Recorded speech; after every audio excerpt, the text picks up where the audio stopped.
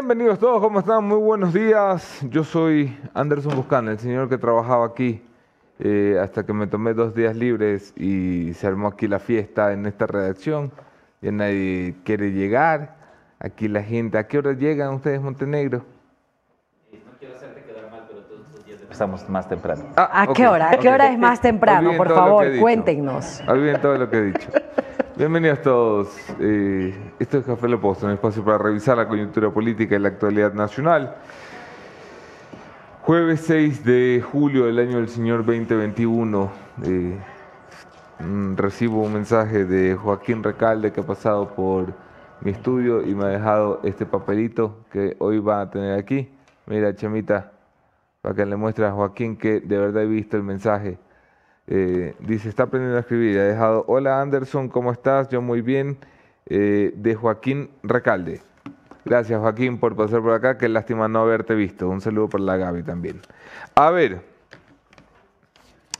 la política sigue dando vueltas. Hoy aquí, programa electoral, viene el binomio de mi caballo Armijos. Estará por aquí con nosotros. Estará también la señora Bonifaz del Consejo de Participación Ciudadana de Control Social. Recuerda que los correístas están oliendo sangre y van detrás de la cabeza de la fiscal, como los tiburones. Hoy no puedo hacer este chiste hoy porque ha habido una tragedia en Galápagos con tiburones y ya me da de todo solo mencionarlo. Y como lo he dicho, Linda Romero, que es el binomio de mi caballo Armijos. Hablaremos de el kilometraje presidencial de los planes para el fenómeno del niño. ¿Qué dicen los candidatos sobre algo que se ve como una tragedia inminente asomándose por el horizonte del Ecuador? De esto y más conversamos. También está de vuelta Mónica Velázquez. Moni, Javi, buenos días. Hola, hola amigos. Bienvenidos a un programa más de Café La Posta. Muchísimas gracias a todas las personas que nos acompañen. Ya tenemos números de encuestas, ¿no? Yo sé que ayer publicaron unos números, pero nosotros traemos algo calientito. Hay más encuestas, qué bien. Hay más encuestas para dolor de cabeza del CNE que me escribe todos los días decir, esa no era. Sí, tenemos más encuestas. Lo sentimos, así. Ya ni siquiera respondí al último. Claro, de todos los lados. Te apuesto que vamos a modificar la ley solamente para incluir en los medios de comunicación por nuestra culpa. Es muy probable que eso suceda. En cuyo caso me opondré firmemente en las calles. La gente tiene derecho a saber las encuestas. Es una barbaridad esto de no saber las encuestas. Además que no estamos haciendo de encuestas aparecidas, ¿no? Nosotros verificamos la muestra, la ficha de cada una de las encuestas para saber el alcance que tiene. O sea, es decir, no estamos haciendo, me contó mi tía que esto pasó. No, son 3.254 muestras en 8 provincias, refiriéndome a la de ayer, por ejemplo. El rango de edad, el tipo de economía de cada uno de los consultados. Es decir, hay un trabajo detrás, no es un invento. Pero tenemos muchísima más información hoy porque, como les decía Anderson, en el kilometraje vamos a tener los planes de gobierno sobre específicamente fenómeno de El Niño. Un dato importantísimo porque cuando se presentaron los planes de gobierno ya había la alerta que, según el Ministerio de Economía y Finanzas, en el escenario más negativo, el fenómeno del niño podría llegar a costarnos al menos 10 puntos porcentuales del PIB. Mío. Esto es más o menos 10.000 millones de dólares. O sea, sería una catástrofe financiera, social, de salubridad, tremenda, evidentemente. Sí, sobre todo de salubridad. Y veamos qué dicen, veamos si es que hay algún candidato que haya dicho, cierto, seguramente ese sea el principal reto que tenga que enfrentar luego de la inseguridad y de inmediato. Claro, saber cuál es el plan de acción que tienen, ¿no? Eso sería importante escucharlos aquí. Anderson, ibas a decir algo. Digo, el plan contra el fenómeno del niño tiene que estar ya trabajándose en todos los equipos de campaña y yo sé que esto a los asambleístas no es que les guste el trabajo, pero si yo estuviera yendo por la asamblea estaría pensando ya en hablar con mi organización política, Dios me libre, con mi organización política de la necesidad de presentar un plan contra el fenómeno del niño. Se van a necesitar recursos. Ojalá y Guillermo Lazo pudiera dejar un decreto ley de esto. Sé que ha habido ya un anuncio sobre una reforma de la seguridad social, pero esto es mucho más urgente que cualquier otra cosa. Estamos hablando de la posibilidad de que el país se paralice, de que nuestros productores se vayan a la ruina, de que muchas familias se pongan en riesgo. Esto no es ninguna broma. Hay que prepararse y prepararse desde el gobierno central hacia los seccionales. Vamos. Y empezamos recomendándoles que, ¿se acordarán ustedes que hace algunas semanas nosotros tuvimos problemas de internet? Pues ya no va a pasar más, porque Alphanet es la solución que trae la mejor tecnología y velocidad del mercado. Así podrás informarte con nosotros en vivo sin que se pierda tu conexión, así como se perdió tu ex. Maravilla. Claro, es que es una mención hecha por la redacción. La redacción, si no dice tu ex, no es mención. No es mención. Olvídate de pedirle prestado el internet al vecino, porque con Alphanet deja atrás tus preocupaciones e interrupciones constantes. Ahí están los contactos para que ustedes sean parte de Alphanet. Sí, hay Ya gente que- como que sí. fue traumada con su ex ahí en la redacción. Es impresionante. Sí, o sea, todos hablan de su ex, no Deberíamos entiendo. hacer un ranking de quiénes son los más traumados con la ex o el ex. sí, todos. ¿El cachorro estaría en ese ranking? Claro. Es pregunta aquí. Claro, claro. Cachorrito, No ¿qué podemos puedes dar mayor decir? información, pero claro que sí. Claro que sí. Chuzo. ¿Quién más estaría en el ranking? Nandito, tú que los conoces a todos, ¿a quién pones en el ranking? Claro. Ah, La Dome y La Steffi. Dome me dice también el apuntador, por algo ha de ser.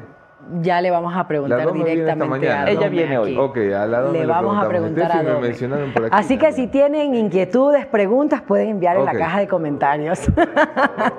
Claro. Ok. Bueno, yo tengo una recomendación especial también a ti que andas buscando soluciones profesionales en el área de contabilidad e impuestos. Ecovis te ofrece los servicios de supervisión contable. Deja atrás tus preocupaciones y siente el respaldo de consultores con más de 20 años de experiencia y están a nivel nacional. Contáctalos ya.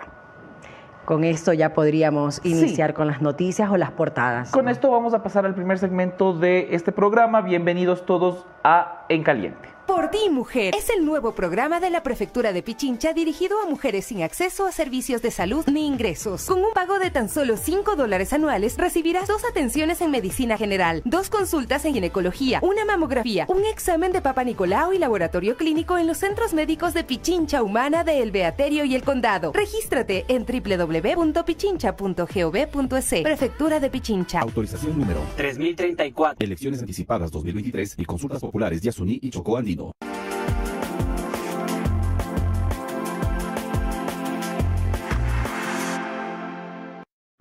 La primera portada que vamos a revisar dentro de este recuento de los principales hechos noticiosos es la de Diario El Universo, que tiene un tema que se está abordando, creo yo, de manera muy superficial, que es necesario profundizar. La Posta ya ha hecho un ejercicio contando los principales puntos, pero la propuesta para realizar el cálculo de las pensiones del IES ya se presentó oficialmente. Todavía no es ley, todavía no está en vigencia, viene una fase de diálogo con todos los sectores, pero la propuesta es no jubilarte más viejo, sino aportar durante más años, como una de las propuestas, ¿no? Actualmente te jubilas con 30 años, ¿es? 30, 35 aportes. años, Ajá. que duraría 10 años. Sí, Este, entonces, ajá. incrementar los años de aportación es la propuesta que yo no quiero hacer comentarios impopulares, pero yo estoy de acuerdo en que se debería aportar más años. No necesariamente jubilarte más viejo, sino que incluyan dentro del rango más años. Porque si te jubilas de 65 Sí. y aportaste 30 años para poder jubilarte, quiere decir que empezaste a trabajar a los 35. Claro, Actualmente ya muy grande. nadie empieza a trabajar a los 35, ¿Desde qué edad trabajas, Javi? desde los 22. No, ¿cuándo vas a empezar a trabajar? La pregunta. Claro. Claro. La pregunta es cuándo va a empezar a trabajar el Javi. Tú, Anderson, ¿desde qué edad Yo trabajas? trabajo desde los Saliste del colegio directo. 17. Yo trabajo desde el colegio. Sí, está bien. Yo creo que esa es la edad. Y la edad. periodista desde los 19. Sí, yo un año trabajé en un call center antes de entrar a Diario Hoy. Ah, yo también, Sí. en un call center. ¿Sí? Sí, sí, ¿Y sí. se llamaron alguna vez? De- Hola, señor Montenegro. Tenía No, muchas 17 años, pero no me podían afiliar ni nada porque tenía que cumplir la mayoría de edad. Y anteriormente había tercerizadoras y todo esto y te cambiaban de empresas cada cierto tiempo. Claro. Yo, que eso mira, se- esto de la aportación, no estoy del todo convencido en cuál debe ser mi postura. Porque, claro, por un lado sí que creo que hay que ser responsables en este país con una seguridad social insostenible. Creo que la propuesta en eso es razonable, pero también creo que es injusto en un país donde la mayor cantidad del empleo es un empleo, vamos, sin ninguna garantía ni condición de seguridad social. O sea, aquí solamente 3 de cada 10 ecuatorianos tienen el lujo de decir estoy afiliado al Seguro Social en mi empleo. Los otros 4 que están ahí buscándosela, que están en pleno subempleo, no tienen esa posibilidad. También me parece que es una de estas cosas de cuando los sistemas fallan. Como todo el mundo sabe que la seguridad social es en este país humo, que está hecha para que Salcedo y compañía se diviertan con el sobreprecio de las fundas de hospitales, la gente le pierde el gusto y el sentido a hacer un esfuerzo. Porque tú puedes aportar voluntariamente, pero no haces el esfuerzo porque sabes que al final no te va a rendir. Cuando estás enfermo te vas a morir en un hospital de IES. Si entras sano vas a salir jodido. Y la pensión, Bueno, ahora no funciona correctamente el hospital, pero hace varios años yo conozco a muchas personas que iban al hospital y se salvaban la vida, se hacían una operación de corazón abierto. Sí. ¿Por qué crees que el correísmo funcionaba, pero ahora no. Con lo fácil que era. Ahí está el gran legado de Guillermo Lasso. Bueno, vamos antes de que me enoje. No tengo idea, estamos mirando encuestas esta semana. Hay ya una tendencia claramente marcada. Esa tendencia pone el correísmo en algunas encuestas muy cerca del 40 y en otras por sobre los 40. Sí. Yo aquí no le vengo a mentir a nadie. Hay una sobre los 40. A nadie. Aquí se le dicen las cosas para a la que gente se sorprendan, llegaría hasta los 45 en primera vuelta, 43, una arrasada. Sí. Estábamos hablando de voto válido, ¿no? Porque la gran mayoría de las encuestas no te pone el voto válido porque es muy temprano para medir el voto válido. Acuérdate que hay mucho indeciso todavía. Sí. Pero hay hoy una realidad, hoy 6 de julio, una realidad, y es que el correísmo o está muy cercano al 40 o en algunas encuestas incluso le pega ya al 40, al 43. 43.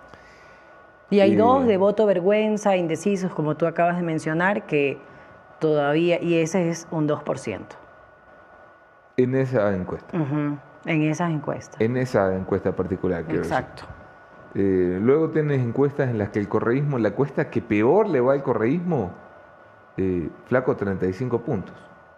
Cuando tú le ves el 28 a Luisa González, la gente dice, bueno, 28 suena súper lejos, ¿no?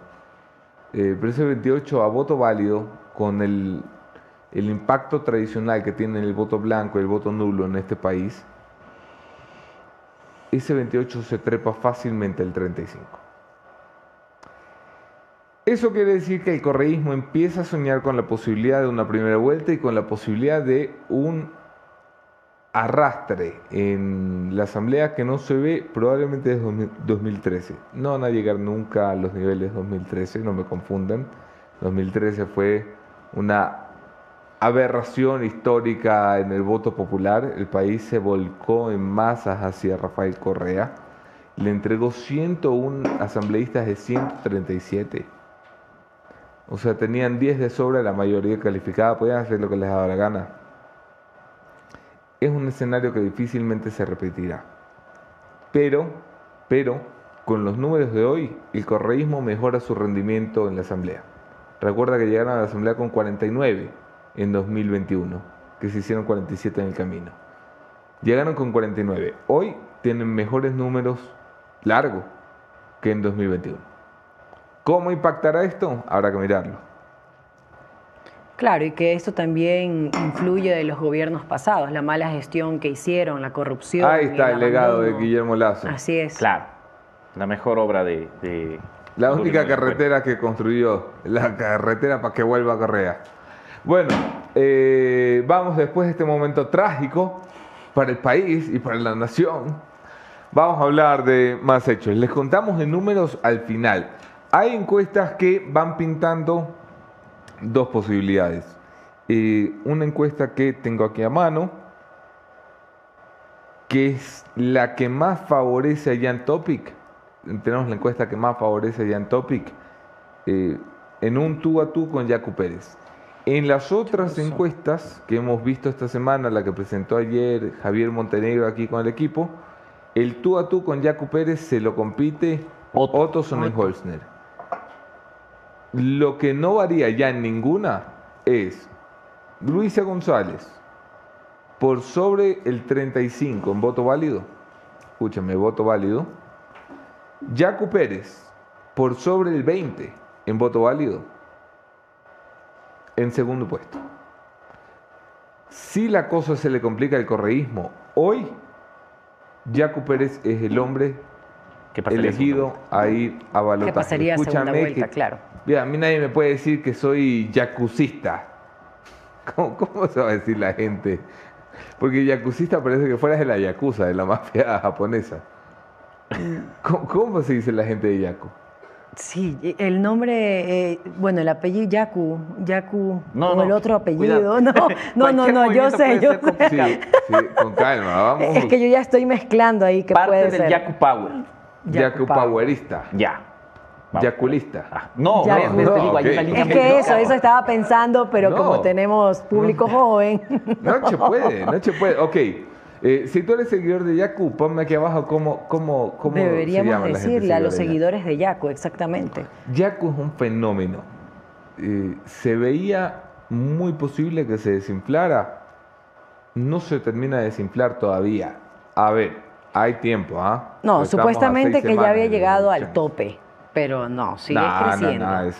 que va que al Exacto. tope. El Yaku sigue allí y ha disminuido el ritmo de crecimiento. Agüista. Agüista, Oye, mira. qué buena forma de decirlo. Agüista. Soy agüista. Porque Soy Yaku agüista. es agua. Oye, qué inteligente que es, cubitos y algo más. Y peluchista, no, por el peluchito. Bueno, antes de seguir, vamos a decir que saludamos a Cristina Cagua, que está en Bahía de Caracas, la hermosa Bahía de Caracas. Tengo años que no voy por Bahía de Caracas. Desde Múnich, Edwin Albán. Señores valientes de la posta, desde Bélgica, Bruselas, dice Luis Arroba, que tiene nada más mala vecindad. No explico por qué. Un saludo, chicos, de Café La Posta para Brian Erazo. Hoy veré el programa triste, ya que como vuelve Anderson, no estará Estefanía. Y sin Estefi no hay like. Qué pena, Brian. Es que si no, me voy a colgar esta, o sea, no me cuelgo de la corbata porque me ha costado mucho hacer el nudo. Buenos días, like 20 para Magali Pozo. Buenos días, chicos, like. Saludo como tiene que ser, dice Gabriela Dávalos. Desde Union City. ¿Dónde es Union City? New Jersey. Union City. Ah, Union City, New Jersey. New Jersey. No, vos que eres gringo, Nando. Esto frente a Nueva York. Bastante bonito. ¿A cuántos minutos? New Jersey. Ujú. A unos 15 minutos de Times Square. ¿Qué línea de bus te lleva hasta Union City? Clifton y Union City. Muy bien, muy bien. Tenemos a Nando que es gringo aquí. Muy bien, Chemita. Union City, New Jersey, me pone Jesús Procel. Gracias, querido Jesús. Harto Boricua. Saludos cordiales desde Pasaje. A ver, ¿dónde es Pasaje? Pues gringo. A ver. Guaya, dice. El oro, viejo. Pasaje en el oro. Se conoce dónde queda Union City. No me puedes decir dónde queda Pasaje. ¿Qué clase de ecuatoriano es este?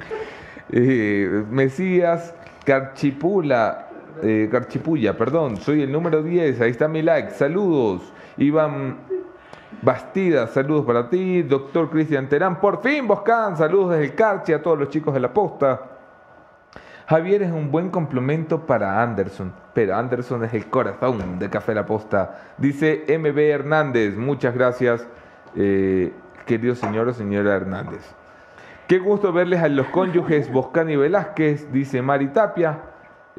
Bueno, es un gusto estar con ustedes de vuelta. Me disculpo, pero tuve mis 3 días libres después de una temporadita. Tenía 7 meses sin una sola ausencia en Café La Posta. Sí, es verdad. 7 meses. Sí, sí, Desde sí. que arrancamos el Gran Padrino, 2 meses antes. Bueno, vamos pues. Y por cierto, me voy a tomar vacaciones, pero muy seguramente trabajaré en vacaciones. A mí me alivia mucho que ustedes vengan porque ya estaba preocupado con quién voy a ir al concierto de Matute este 21 de julio. ¡Ay, qué ¡Matute! maravilla! El Pero 21. nos vamos a ir todos. El 21 de julio en la Arena Top Media de Cumbayá, junto al Paseo San Francisco, ya viene el concierto de Matute, los mejores éxitos de los 80s, de los 90s también hay algunas canciones de lo que estaba escuchando. Geniales. Y ustedes pueden comprar ya sus entradas en Ticket Show, así que ahí vamos muy bien. Así es. Y continuamos con la siguiente portada de Diario Expreso. Los presidenciables se alejan de la privatización del IES.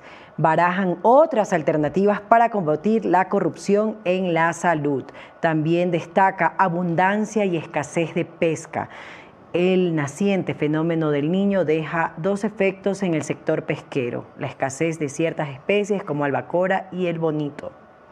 Terrible. Dos terrible. puntos también a destacar en la portada. Nosotros hemos hecho un seguimiento diario del contrato de la compra de chalecos. Luego voy a lo que estás viendo. Nunca me pongo serio, pero disculpa. Y el Pierre Michelena dice que los seguidores de Yaku deben llamarse aguateros. Me parece un término Aguateros. También Aguateros. funciona. Sí, también funciona. Está lindo, tiene encanto. Aguateros, me encanta. Otros dicen Yaku Boys. Yaku Boys. Suena. Yaku Boys. Todo lo que metes Yaku suena malcriado. Claro, es que es muy delicado. Sí. En la misma portada, si me la pueden poner de nuevo, por favor. No llore, Javi. A ver. Es que hay una foto interesante sí, yo de sabía que iban Jan a llegar allá. que dice: todo mandarina tiende a ser mejor hombre, por favor. Eso es muy importante. Aparte la foto, pero cuidado y Oye, es tu candidato favorito. Mira la foto. ahí Todo mandarina tiende a ser mejor hombre. A Así ver. que, chicos, por favor, hacer mandarinas. Luego de estos comentarios importantes, Javi Montenegro con cosas menos importantes. Javi. Sí, nosotros hemos estado haciendo un seguimiento diario, como les decía, a la Vi compra lo de Mago chalecos. Montenegro. El Vi lo de exacto. Mago Montenegro. Finalmente se adjudicó y el ¿Se adjudicó? Sí, el ministro del Interior dijo que le ofrecieron $2 millones en la mesa para que adjudique. No dijo quién, no dijo si presentó una denuncia por algo tan grave. Espera. Para. Eso lo dijo en entrevista en Expreso. Para.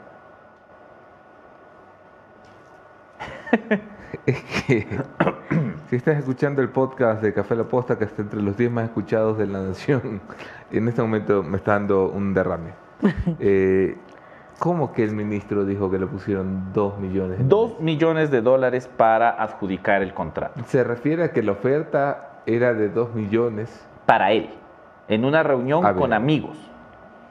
El Qué ministro está diciendo en los medios de comunicación nacional que vino una empresa en una reunión con amigos y le dijo: ministro, te pongo 2 millones para cohechar, que es la forma penal de describir el soborno. O sea, 2 millones de soborno le querían dar a el ministro Zapata. Lo digo públicamente, me pusieron 2 millones por el proceso de chaleco, sin vergüenzas. Obviamente la siguiente pregunta del periodista fue: ¿quién? ¿Quién? ¿Cómo?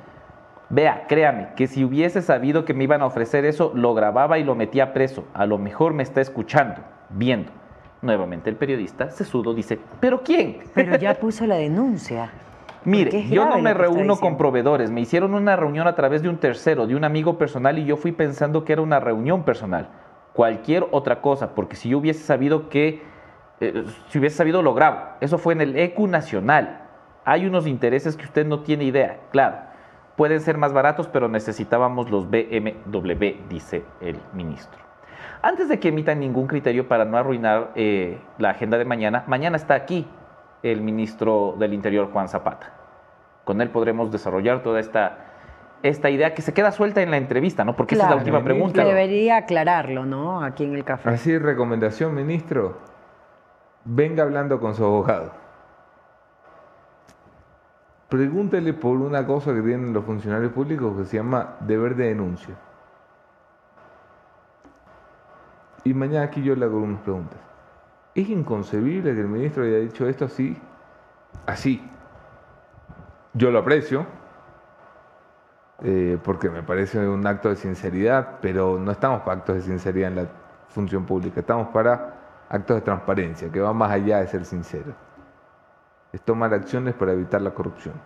De esto hablamos mañana, del intento de soborno, hablamos mañana con el ministro Zapata, aquí en Café La Posta. Claro, y ojalá no se arrepienta de venir, ¿no? Es Las muy puertas probable que tengamos que abiertas buscar para otro que venga invitado a después de aclarar esto, pero- este tema. La siguiente portada hace mención de un tema cotidiano, digamos, pero también bastante importante, porque resulta que, según el artículo publicado por el Ministerio de Salud, apenas del 10% de hombres usa métodos anticonceptivos. Grave. ¿Por qué no usan? Usen. Yo ya me hice la vasectomía, entonces yo estoy tranquilo. ¿En serio? ¿Ya te hiciste? Oye, ¿y eso cuenta como método anticonceptivo? Claro. Sí, lo más responsable que se puede hacer en la vida. ¿No quieres más hijos? Ya está. Claro. Sí, dice, el Ministerio de Salud reveló cifras sobre el uso de métodos anticonceptivos en el país. Pese al libre acceso para los preservativos, los hombres no los usan masivamente. Las mujeres continúan liderando el uso, con un 90%. 90. O sea, de cada 100 métodos aplicados, 9 son aplicados a mujeres. Claro, y más allá de prevención de embarazo, aquí estamos hablando también de enfermedades venéreas. Porque si no te proteges, puedes estar expuesto a cualquiera también. También bueno, dependiendo de la vida que lleves, ¿no? Si claro, llevas decía una el cura vida, de mi barrio, el mejor método anticonceptivo es la castidad. Es verdad. Claro, o sea, es verdad. Es verdad, claro. Es irreal, pero es verdad. A ver, no es irreal. Si hay gente casta, ¿qué te pasa? Hay gente pura y casta. ¿Y qué pasa? Claro, oye, yo fui a las vainas estas de chiquito. Yo era parte de los movimientos católicos de chiquito. ¿Y fuiste monaguillo y eso? No, no fui monaguillo, fui en las juventudes del Papa. Ah, ¿en serio? Ajá, sí, sí, sí. Wow. Por eso tengo tanto, yo no soy una persona creyente, pero tengo un cariño real por la Iglesia Católica. Y recuerdo que hacían una cosa que le llamaban como la promesa de castidad. Oye, iban miles de pelados jovencitos, estoy hablando, 15 años, así, a hacer la promesa de castidad. En el colegio también lo hacían, hice, y te daban un sobre y tenías que prometer y firmar y de ahí, ¿sí?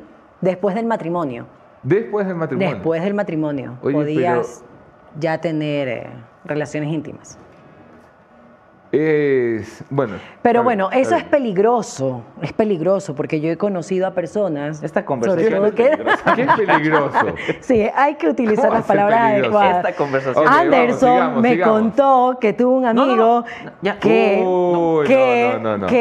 se había enamorado de una chica, que no había pasado nada, ya cuando se iban a casar, descubrió que en realidad no era chica, sino un chico. ¿Qué? Exacto. En Brasil. Sí. Ya pasó. En Brasil. Anderson me contó, no sé si a él le pasó, pero no me deja. Claro, vamos a temas que nos interesen. Ay, Anderson, cambiemos de tema. Vamos a avanzar, básicamente porque ya está aquí nuestra primera invitada. Vamos a recordarles a todos ustedes también que octubre es el último mes de trabajo de Guillermo Lasso, que de hecho ya abrió Threads, la nueva red social. Guillermo Lasso ya mandó un mensaje en Threads diciendo que por ahí va también a informar. Pero no solo será el último mes de camello de Guillermo Lasso, octubre también será el mes de la 8ª edición del Social Media Day, el evento donde aprenderás todo sobre redes sociales, publicidad en línea, inteligencia en el marketing digital, estrategias efectivas y mucho más. Reserva ya tu lugar en www.socialmediaday.es y recuerda que la cita es el 12 de octubre en Guayaquil y el 16 de octubre en Quito. Ya sabes, Social Media Day. Avancemos con la siguiente noticia, que es el retiro oficial del respaldo de la CONAIE a cualquier candidato, específicamente a Yacu Pérez. Ahí está la lámina que dice que la CONAIE, liderada por Leonidas Issa, dice que no apoyará a ningún candidato. Y esto obviamente lo dice por Yacu Pérez. Según Issa, Yacu Pérez no es candidato de Pachacutic y también ninguno, ni él, ni Yacu Pérez, ni ningún otro candidato tiene propuestas específicas, soluciones reales para la comunidad indígena. Bueno, continuamos con la siguiente noticia que ha dado mucho de qué hablar. Es el tema del Tribunal Contencioso Electoral confirmó la sanción contra el alcalde de Portoviejo, Javier Pincay, pero no su destitución. Como lo dijo desde un inicio, la ciudadanía de la ciudad de Manaba marchó en apoyo a Pincay. Escuchemos el video y lo comentamos. Queridos hermanos puertovejenses, Portoviejo volvió a ganar. La democracia ganó. La voluntad de todo el pueblo valiente portovejense se hizo respetar. Gracias a cada una de las personas que salieron a marchar, que levantaron su voz diciendo que a Portoviejo se respeta, que a Portoviejo no lo detiene nada ni nadie. Hoy el Tribunal Contencioso Electoral ratificó que no existe la figura de destitución, que Javier Pincay sigue siendo su alcalde, el alcalde del pueblo, el alcalde de la gente, vamos a seguir trabajando más comprometidos que nunca, porque la voluntad de este hombre y del pueblo portovejense es a prueba de balas y de cualquier intento de desestabilización. La manifestación, nosotros publicamos un video, fue masiva en Puerto Viejo, y también para contarles que mañana estará aquí Javier Pincay, bueno, vía Zoom evidentemente, pero él también será parte para poder conversar un poco de la decisión del TCE, de lo que sucedió, el atentado que sufrió y por el que no pudo ser parte del debate, y en general todo el trabajo que se viene desarrollando en una ciudad también atacada por diferentes problemas sociales. Y por otro lado, el doctor Ricardo Vanegas hizo público un comentario. Inhabilidad. Pone la sentencia dictada por el Tribunal Contencioso Electoral contra Javier Pincay, alcalde de Puerto Viejo, de suspenderle por 2 años sus derechos políticos por no haber adecuado su conducta en una infracción electoral. Bueno, ese no creo que no es lo que acabamos de poner. Esta es una declaración. Tenemos algunas de las imágenes sobre las marchas, y también comentarles que en Durán, desafortunadamente, algunas escuelas y colegios han suspendido sus clases debido a la intensa ola de violencia. Ayer hablábamos de que en 5 días se dieron 14 muertes violentas, y sumamos toda la semana llega alrededor de 20 asesinatos. Las autoridades en unidades educativas fiscales y particulares han decidido suspender temporalmente las clases hasta tener alguna respuesta. Así que gravísimo esto. Con esto, Moni, creo que ya podemos pasar al siguiente segmento de este programa, no sin antes recordarles que el mejor sinónimo de seguridad es poder vivir sin los riesgos que nos rodean. Por eso Kaiser, asesores de seguros con más de 25 años de experiencia y con personal altamente capacitado, brinda respuestas en los momentos decisivos de la vida. Y finalmente también decirles que si los candidatos, porque vamos a hablar con una candidata en este momento, están cansados ya por la campaña electoral, por recorrer calles, barrios, ciudades enteras, Inmovir Plus Q10 es la solución. Es un suplemento alimenticio de multivitaminas, minerales, coenzima Q10 y ginseng en una sola cápsula. Lo pueden adquirir en cualquier farmacia de todo el país. Con esto, ya con esto vamos a las entrevistas. Las entrevistas en Café La Posta. Ya abrimos nuestro nuevo y moderno local en Guayaquil. Ven y descubre nuestra amplia gama de productos y servicios para mejorar la seguridad y apariencia de tu auto. Te esperamos. Ven y vive la experiencia Falcon.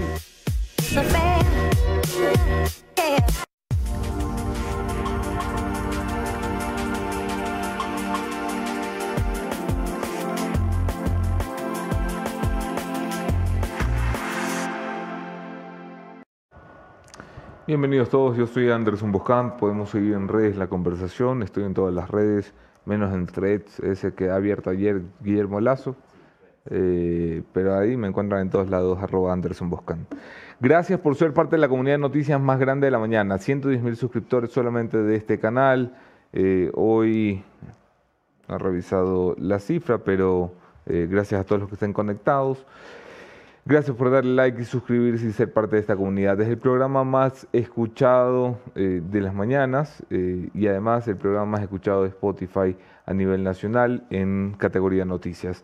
Muchas gracias por permitirnos llegar hasta aquí. Le doy la bienvenida a Linda Romero, es candidata vicepresidencial junto con el señor Bolívar Armijos, conocido cariñosamente en este programa como mi caballo Armijos. Linda, bienvenida, Anderson. ¿Cómo me le va? Yo feliz de estar en tu programa. Yo quería ser candidata para venir a verte, ya que admiro todas las cosas que vienen haciendo. Muchas gracias, es un gusto tenerla aquí. Empecemos por el principio. A ver, dígalo.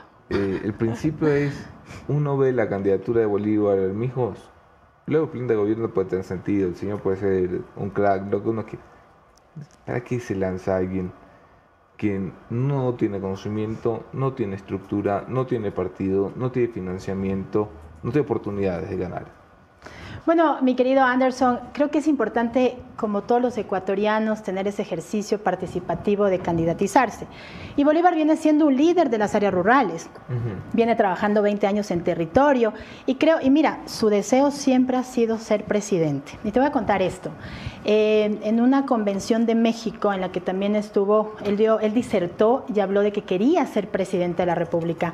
Yo creo que como todos los candidatos, siempre al buscar una palestra pública, ¿sí? Comienza a darse a conocer. Tal vez él no es mediático, pero ha venido trabajando conjuntamente con las juntas parroquiales, 813 juntas parroquiales, mi querido Anderson, que son importantes, donde se genera un liderazgo y donde muchas veces ninguno de los candidatos que está aquí, pues obviamente tiene ese poder de concentración que hay en la parte rural y donde hemos estado trabajando en territorio.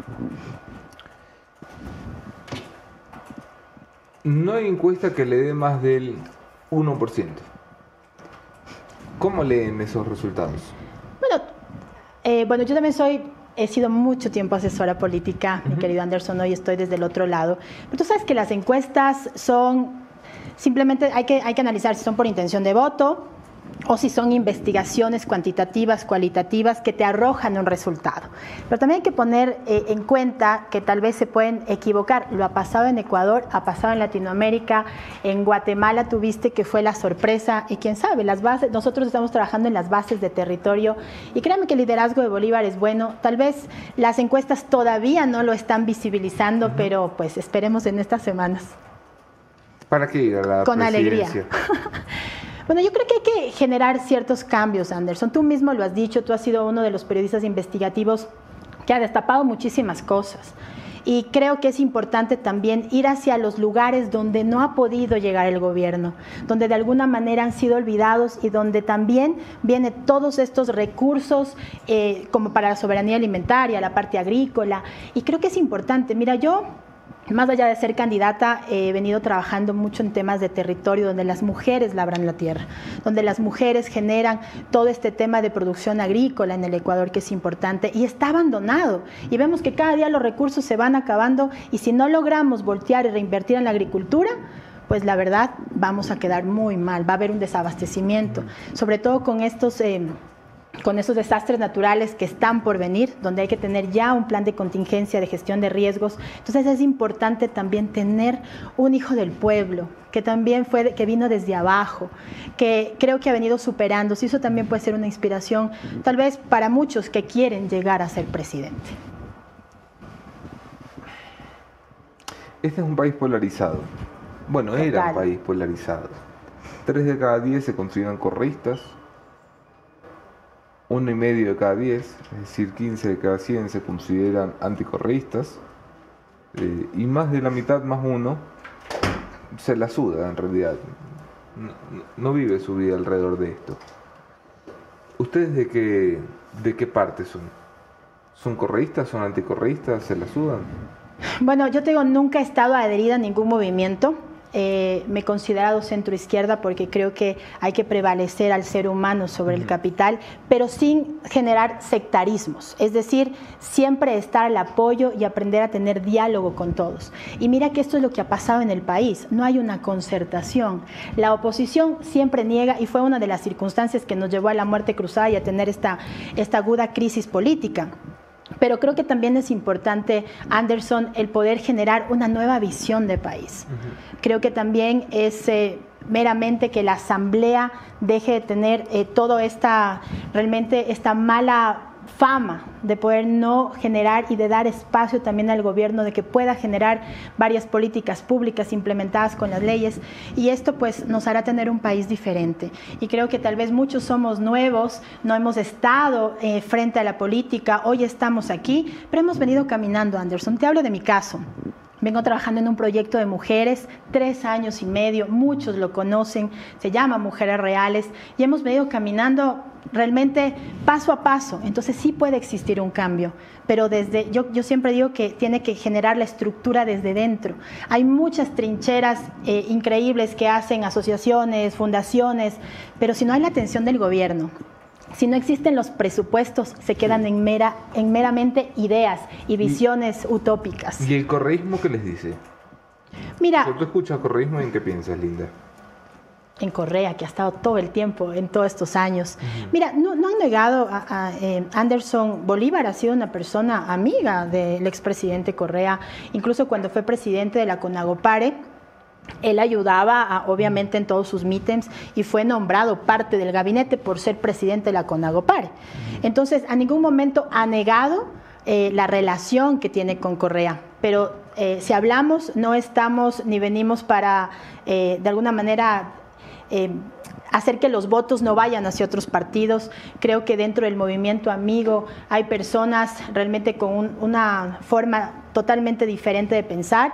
Y bueno, yo persigo hoy un proyecto político, no candidatos ni detrás, entonces yo no me identifico realmente con el partido o con el expresidente Correa, porque creo que uno persigue causas, y en este caso yo persigo una causa.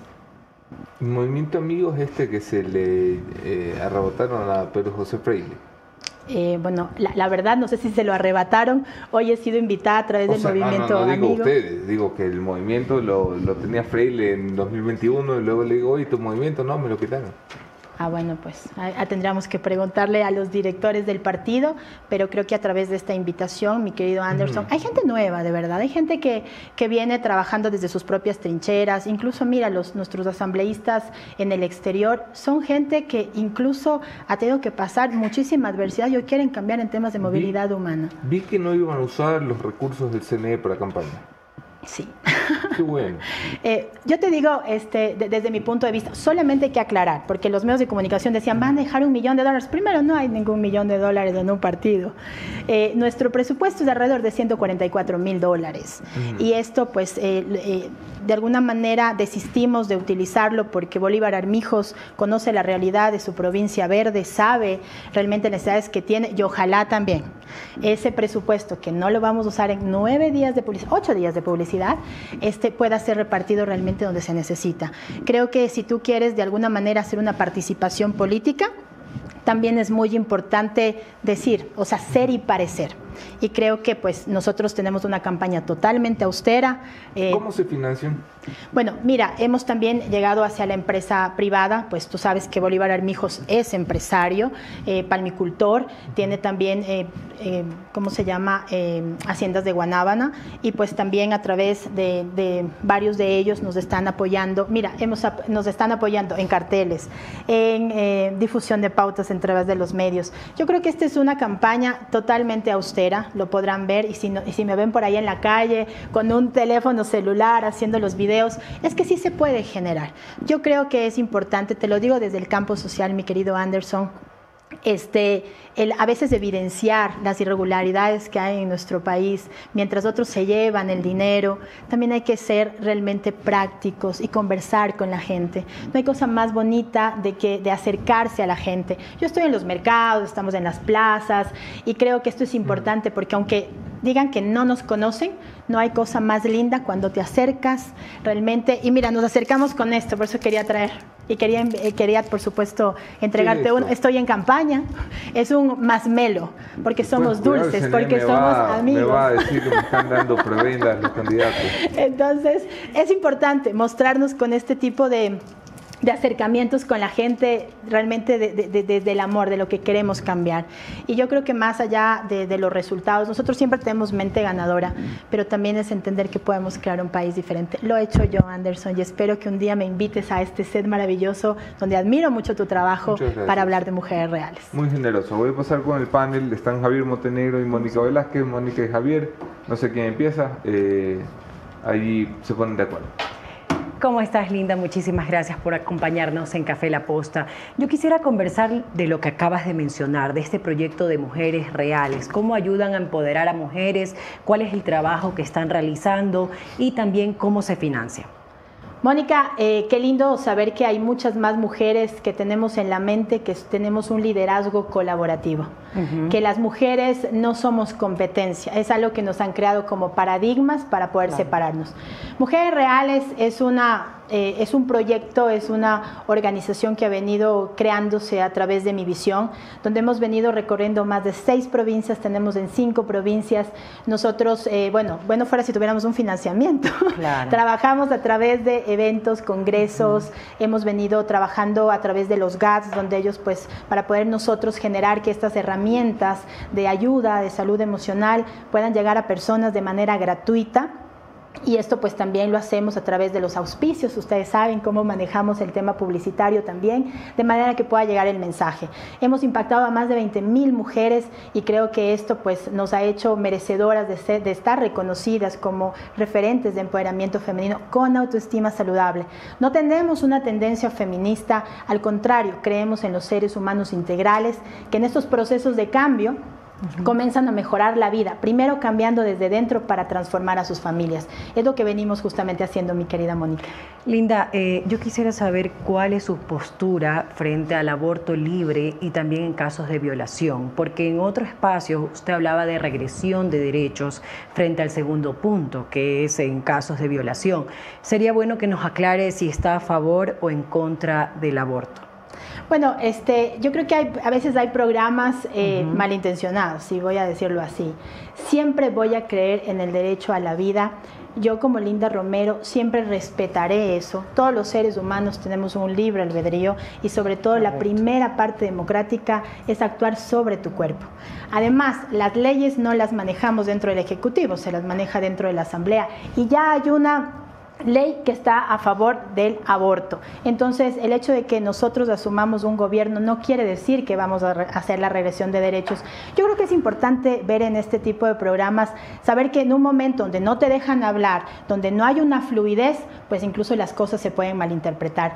Pero yo que he creado y he visionado el tema mujeres reales, jamás estaría en contra de la democracia y sobre todo de las leyes que se han venido avanzando en favor y beneficio de la mujer, tomando en cuenta que estos también están bajo convenios internacionales, entonces a veces se puede malinterpretar el hecho de que cuando uno llegue va a ser una regresión, cuando eso se tendría que modificarlo desde la Asamblea y jamás haría, porque creo que los seres humanos integrales tienen el derecho y el libre albedrío, que es lo que de alguna manera regulan en todos los derechos humanos en el mundo. Linda, y finalmente por mi lado, para darle paso a Javier Montenegro, yo siempre le voy a preguntar a los candidatos su plan de trabajo en temas de seguridad, porque es la peor crisis que está viviendo el país. ¿Cómo van a hacer para disminuir estos indicadores que siguen alertando a todos los ciudadanos? Así es, nosotros tenemos 5 puntos estratégicos en nuestro plan El Puño del Pueblo, que está dentro de nuestro gobierno, y una de las situaciones también es dotar de armamento tecnificado a toda nuestra tropa, Policía Nacional, Fuerzas Armadas, devolviendo también la confianza con la ciudadanía. Algo también importante es captar, capacitar, reclutar a los jóvenes, como hacen las bandas delincuenciales, pero aquí dándoles capacitación, dándoles realmente un futuro profesional. Y esto también hará que estos agentes en operaciones especiales puedan incrustarse en esas bandas para poder desarticularlas. Pero hay algo súper importante, revisar esos salarios, realmente esos rubros salariales de la gente de la tropa. Hay que tratar bien a nuestra Policía Nacional, a nuestras Fuerzas Armadas para devolverle la confianza también, apoyar con becas estudiantiles a sus hijos, porque son ellos los que se juegan la vida todos los días. Y otro de los puntos importantes es trabajar a través de la tecnología. Ya la inteligencia artificial nos ha mostrado muchísimos avances y sobre ello también queremos enmarcar mapas de geolocalización donde podremos visibilizar dónde son los centros de expendio del microtráfico en los colegios y sobre todo dónde se aglutinan el tema de las bandas delincuenciales. Y también hacer mesas multisectoriales con diferentes estamentos de la sociedad con el único propósito de poder llegar a los acuerdos y generar políticas públicas en temas de seguridad, también con cooperación internacional. Creo que esto nos dará una mayor viabilidad para poder también enrumbar y tener un Ecuador de paz. Todos queremos un Ecuador de paz. Linda, ¿cómo estás? Javier Montenegro te saluda, gracias por atender esta entrevista. De las propuestas que acabas de hacer, me queda una duda, ¿de dónde vamos a sacar la plata? Desafortunadamente, la mesa no va a quedar servida por parte del gobierno de Guillermo Lasso. Viene ya un fenómeno del niño que seguramente traerá consecuencias económicas bastante fuertes a la ya escuálida economía que tenemos. ¿De dónde vamos a sacar para mapas, mejora de sueldos? Suena bastante irreal. Javier, muchísimas gracias. Qué lindo verte en este espacio. Por supuesto, hay que renegociar la deuda externa. Estamos pagando más de 8 millones de dólares y solamente pagamos a los tenedores del Estado. Por eso no se ha visto la obra pública en físico. Creo que ahora es tiempo de accionar de manera inmediata. 1 año, 6 meses de gobierno, pues es simplemente generar acción. ¿Qué es lo que queremos renegociar? Esta deuda para poder implementar 1.000 millones de dólares en el agro, que es lo que garantizará la soberanía alimentaria, apoyar también en el tema de gestión de riesgos, también con el tema de cooperación internacional. Hemos hablado con los estamentos internacionales bilaterales como el Banco Mundial, donde también hay 150 millones de dólares para poder mitigar el tema del fenómeno del niño. También tenemos que implementar en salud pública, renegociar también con aquellos que también han prestado los servicios para poder devolver y hacer que los ecuatorianos puedan tener. No puede ser que solo tengamos paracetamol en todos los hospitales. Y creo que esto pues nos ayudará también a mejorar la viabilidad que va a estar destruida, que se ha venido destruyendo por los desastres naturales. ¿Cómo generamos también el tema de mejorar la economía y dinamizar las economías rurales a través de contratar de manera directa, siempre con la empresa privada, pero también no tercerizando a la asociación de bolqueteros, a la asociatividad de mujeres, para generar esas dinámicas en la economía y así también nosotros poder mejorar la calidad de vida de los ecuatorianos? Es una de las prioridades que tiene, porque así podemos implementar, haciendo esa renegociación de la deuda y poder generar de emergencia lo que necesitamos. Creo que hoy, para tener un país seguro, un país productivo, un país turístico, lo que requerimos hoy es de renegociar, invertir y, por supuesto, garantizar la seguridad a los ecuatorianos. Quienes te conocemos desde antes, sabemos del trabajo que has hecho en comunidades y sobre todo con mujeres. ¿Cuál es tu criterio sobre el Ministerio de la Mujer que se creó? O sea, se adaptó el ministerio que existía para el Ministerio de la Mujer a finales del año pasado, que lleva más de un semestre en funciones. ¿Qué ha hecho esta entidad pública a tu criterio? Bueno, yo he visto muchos ministerios de la mujer en países de Latinoamérica que funcionan de manera extraordinaria.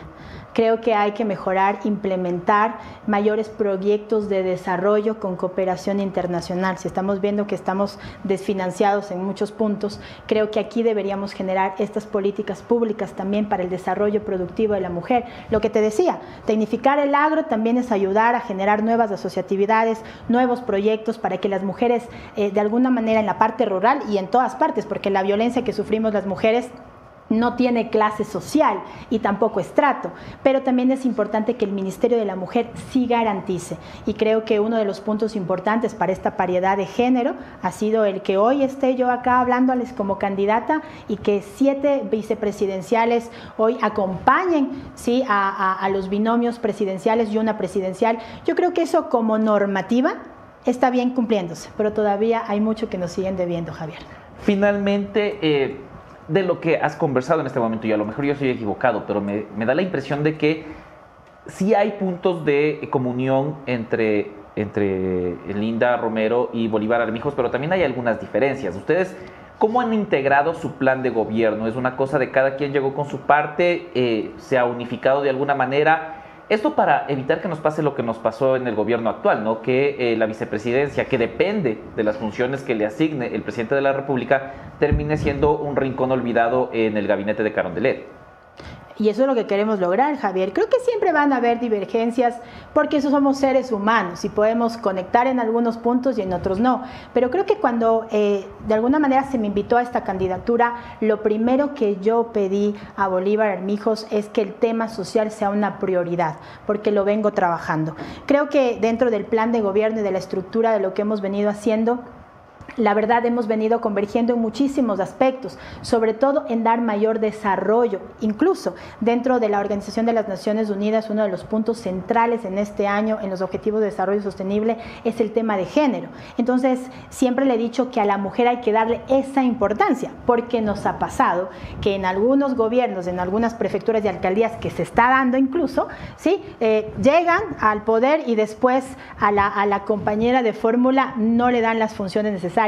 Y creo que algo es importante. Este es un momento histórico que las mujeres vamos a generar ese precedente positivo. Y eso es lo que queremos generar. Por eso te decía, la normativa está correcta, pero como ya lo había venido diciendo un asambleísta o una exasambleísta, que prefiero no acordarme su nombre, ¿sí? De que somos relleno, de que todavía no estamos en la preparación. Yo creo que hoy es momento de actuar de la ciudadanía y de inspirar a otras mujeres que se los haga, y que sobre todo los binomios respeten el poder que a la larga nos van a acceder, que eso es algo que tendríamos que cambiar en el Código de la Democracia, y que no solamente sea para ver qué funciones le da el presidente, sino que también podamos compartir y de alguna manera generar ese apoyo para tener un mejor equilibrio en el gobierno. Linda Romero, muchísimas gracias por haber participado en el programa. Ha sido un gusto conocerte, mucho éxito en la campaña. Invíteme, por favor, para hablarle de Mujer Reales y que usted sea nuestro hombre real. Siempre estará aquí. Bienvenida usted y mi caballero, mi hijo, ¿cuándo viene? ¿Por qué no le invitan? Al lunes viene. El lunes viene. Me dijeron que le habían cambiado la reunión, ¿cierto? ¿Ah, sí? Sí, bueno, pero siempre. Aquí muchas lo gracias, chicos. Gracias, Linda. Vamos, Javi, Moni, con nuestra siguiente invitada. Y nuestra invitada, Linda Romero, estuvo muy cómoda gracias a Renaciente. Renaciente con más de 30 colores para elegir, con su interior de poliuretano de alta densidad y su tapiz de cuero. Síguelo en todas sus redes sociales como @renacientehome. Y también recordarles que Falcon, seguridad, lujo y confort al más alto nivel, ya está en Guayaquil. Ya abrió sus tiendas ahí, láminas de seguridad, nanocerámica, tapicería en cuero, ya saben ustedes, en Falcon Cueros, en Guayaquil, y también en la página web. Pueden buscarlos en www.falcongrupo.com. Lo mejor para su vehículo. Yo entiendo que Doménica llegó tarde porque hoy fue a Falcon ya a tunear su nuevo automóvil. Vamos a pasar con más información. Anderson Boscan, estamos listos ya para la siguiente invitada. Creo que ya estaba por aquí, ¿o todavía no? Me avisan, sí, porque creo que la tenemos en sala de espera. La haremos pasar enseguida. Estará con nosotros Nicole Bonifaz, segunda al mando del Consejo de Participación Ciudadana de Control Social, una de las instituciones que está cargando sobre la fiscal general del Estado. Vaya peleita que se ha armado en el sector judicial de este país.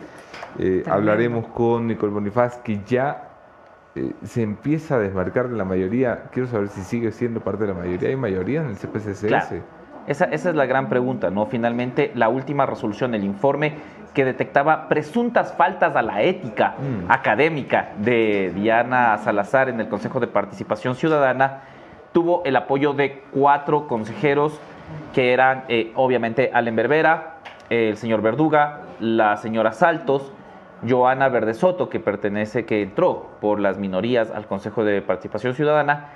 Tuvo el voto negativo de Michelle Calvache y Andrés Fantoni, y la abstención de Nicole Bonifaz, la actual vicepresidenta del Consejo de Participación Ciudadana y Control Social. Además, dentro del Consejo de Participación Ciudadana están pasando muchas otras cosas relacionadas, por ejemplo, con la Superintendencia de Telecomunicaciones, con la Contraloría General del Estado, y un avance acelerado, nosotros incluso lo demostrábamos, del Consejo Nacional Electoral, de los integrantes de los postulantes al Consejo Nacional Electoral, donde están personas que actualmente están ejerciendo un cargo público al ser suplentes de este mismo Consejo Nacional Electoral. Bueno, ya tenemos a nuestra invitada, Nicole Bonifaz. Sería muy bueno conocer la postura de ella también sobre la resolución de la Universidad Central con respecto a la tesis de la fiscal general Diana Salazar, ¿no? Y hoy hay encuestas, quédense porque tenemos encuestas de las elecciones presidenciales. Vamos con Anderson Boscan. Ok, vamos a dar la bienvenida a Nicole Bonifaz, miembro del Consejo de Participación Ciudadana, su vicepresidenta. De hecho, Nicole, bienvenida, ¿cómo estás? Muchísimas gracias. Gracias Anderson, Mónica, Javier por la invitación, y qué gusto volver a estar aquí en La Posta. Igual un saludo a toda la audiencia. Qué gusto es nuestro. Oiga, empezó apuradito el Consejo con una tarea. He visto en la última votación, me corrige usted, que se ha ido apartando de la mayoría, así que déjeme empezar por allí. ¿Usted sigue siendo parte de la mayoría? Bueno, Anderson, la verdad yo no puedo decir que existe una mayoría o una minoría. La verdad, si vemos las votaciones, en muchas hemos coincidido, incluso se han aprobado algunas resoluciones por unanimidad. Así que hablar de una mayoría, minoría, la verdad a mí no me parece. No sé si es que algunos se quieren denominar minoría, pues ellos, pero para mí parecer no existe una mayoría o una minoría. No hay una mayoría clara en el CPCCS. no hay una mayoría clara. Aquí todas las resoluciones, todos los votos son bien argumentados y bien motivados. Así es lo que hemos venido haciendo cada uno al momento de votar, porque también es nuestro trabajo, ¿no? Para nuestros mandantes que sepan el razón por la cual nuestra votación. ¿Opera usted para la fiscal general? No, no opero para la fiscal general. No conozco a la fiscal general. ¿Por qué se apartó en la última votación? ¿Qué no le convenció? Bueno, eso sí quiero dejar claro ante la ciudadanía que todas las acciones del Consejo de Participación Ciudadana y Control Social han sido en base a los principios rectores de transparencia y de oportunidad. ¿A qué me refiero con transparencia? Todas las acciones del Consejo son de acceso público, incluso para escrutinio público, para su revisión y análisis. Y en oportunidad, ¿por qué me enfoco mucho en esto? Porque todas las resoluciones tienen que estar motivadas. Entonces, ¿qué fue lo que yo hice al momento de tener este pleno? Que claro, fue reservado, no fue, es decir, no estaba transmitido como todos los plenos. Lo que hice fue motivar mi voto. Los compañeros consejeras y consejeros lo saben, me escucharon, incluso fui la única persona que motivó el por qué estar a favor, en contra de una abstención. Y lo que digo es que este informe en sí necesitaba profundizar mayor los insumos técnicos. Eso es básicamente el porqué. Entonces, incluso considero que si es que se hubieran revisado de mejor manera y se hubieran incluido estos insumos técnicos, hubiera sido hasta un mejor insumo para las entidades competentes. Voy a pasar la palabra a Javier Montenegro, luego Mónica Velázquez y seguimos conversando. Hola Nicole, ¿cómo estás? Javier Montenegro te saluda. Un poco hablando del tema del informe que se aprobó el día jueves en la noche. Si bien tú dices que faltan insumos técnicos, la Universidad Central ya emitió un criterio. Ya dijo la entidad que recibió la tesis que no hay falta la transparencia ética que mencionaba el Consejo de Participación Ciudadana. ¿Qué insumos más necesitarían? Nosotros, vamos, esto no tendría un valor jurídico, digamos, pero nosotros corrimos aquí en vivo el programa y pudimos verificar que del 40% que se denunciaba de plagio, hay un 4%. ¿Qué más están esperando para descartar ya el tema de la Fiscalía y ponerse a trabajar en para lo que fueron elegidos, ¿no? Que es para elegir, designar autoridades de control y autoridades en general en el país? Sí, claro, Javier. Bueno, el tema con la tesis, esto sí hay que también dejarle claro a la ciudadanía. Lo que ha hecho aquí el colectivo Acción Jurídica Popular es que ha presentado otros indicios, no solamente la tesis. Han presentado 4 indicios diferentes, como la tesis de la Universidad Central, la tesis de la maestría, el plagio en un artículo y el plagio en el libro, me parece que es lavado de activos. Entonces, estas denuncias vienen por esos 4 puntos y esos son los insumos para este informe administrativo. Eso sí, también dejarlo claro, que no es un informe jurisdiccional, es administrativo, no vinculante. Eso es lo que nosotros hemos hecho y en base a todos esos indicios de presunto delito penal es lo que se ha hecho. Se ha enviado todo este informe a las entidades competentes, porque recordemos que nosotros lo tenemos también claro, no somos una entidad sancionadora. Aquí lo que deberá hacer la Fiscalía, la Contraloría, en ese caso, que ellos sí tienen toda la potestad y la competencia de ver si es que existen indicios o no de responsabilidad penal por ese lado. No se están, bueno, lo has dicho de alguna manera ahorita, pero no están asumiendo funciones que no son suyas, considerando que la fiscal ya emitió un comunicado hablando un poco del Consejo de la Judicatura y también en parte del Consejo de Participación Ciudadana, diciendo que es un delito, ¿no? Entonces, el rato menos pensado cuando ustedes decidan votar que el informe que aprobaron el jueves es verdad, se enviará a las autoridades, ¿no temen que llegue un allanamiento de la Fiscalía y a todos los que votaron sí terminen detenidos? La verdad no puedo hablar por mis compañeros y compañeras. Como lo digo, yo lo que he hecho aquí es acogerme al artículo 76, numeral 7, literal L de la Constitución, el cual te dice que todas las resoluciones de los poderes públicos deben ser motivadas. Es por eso ha sido mi abstención.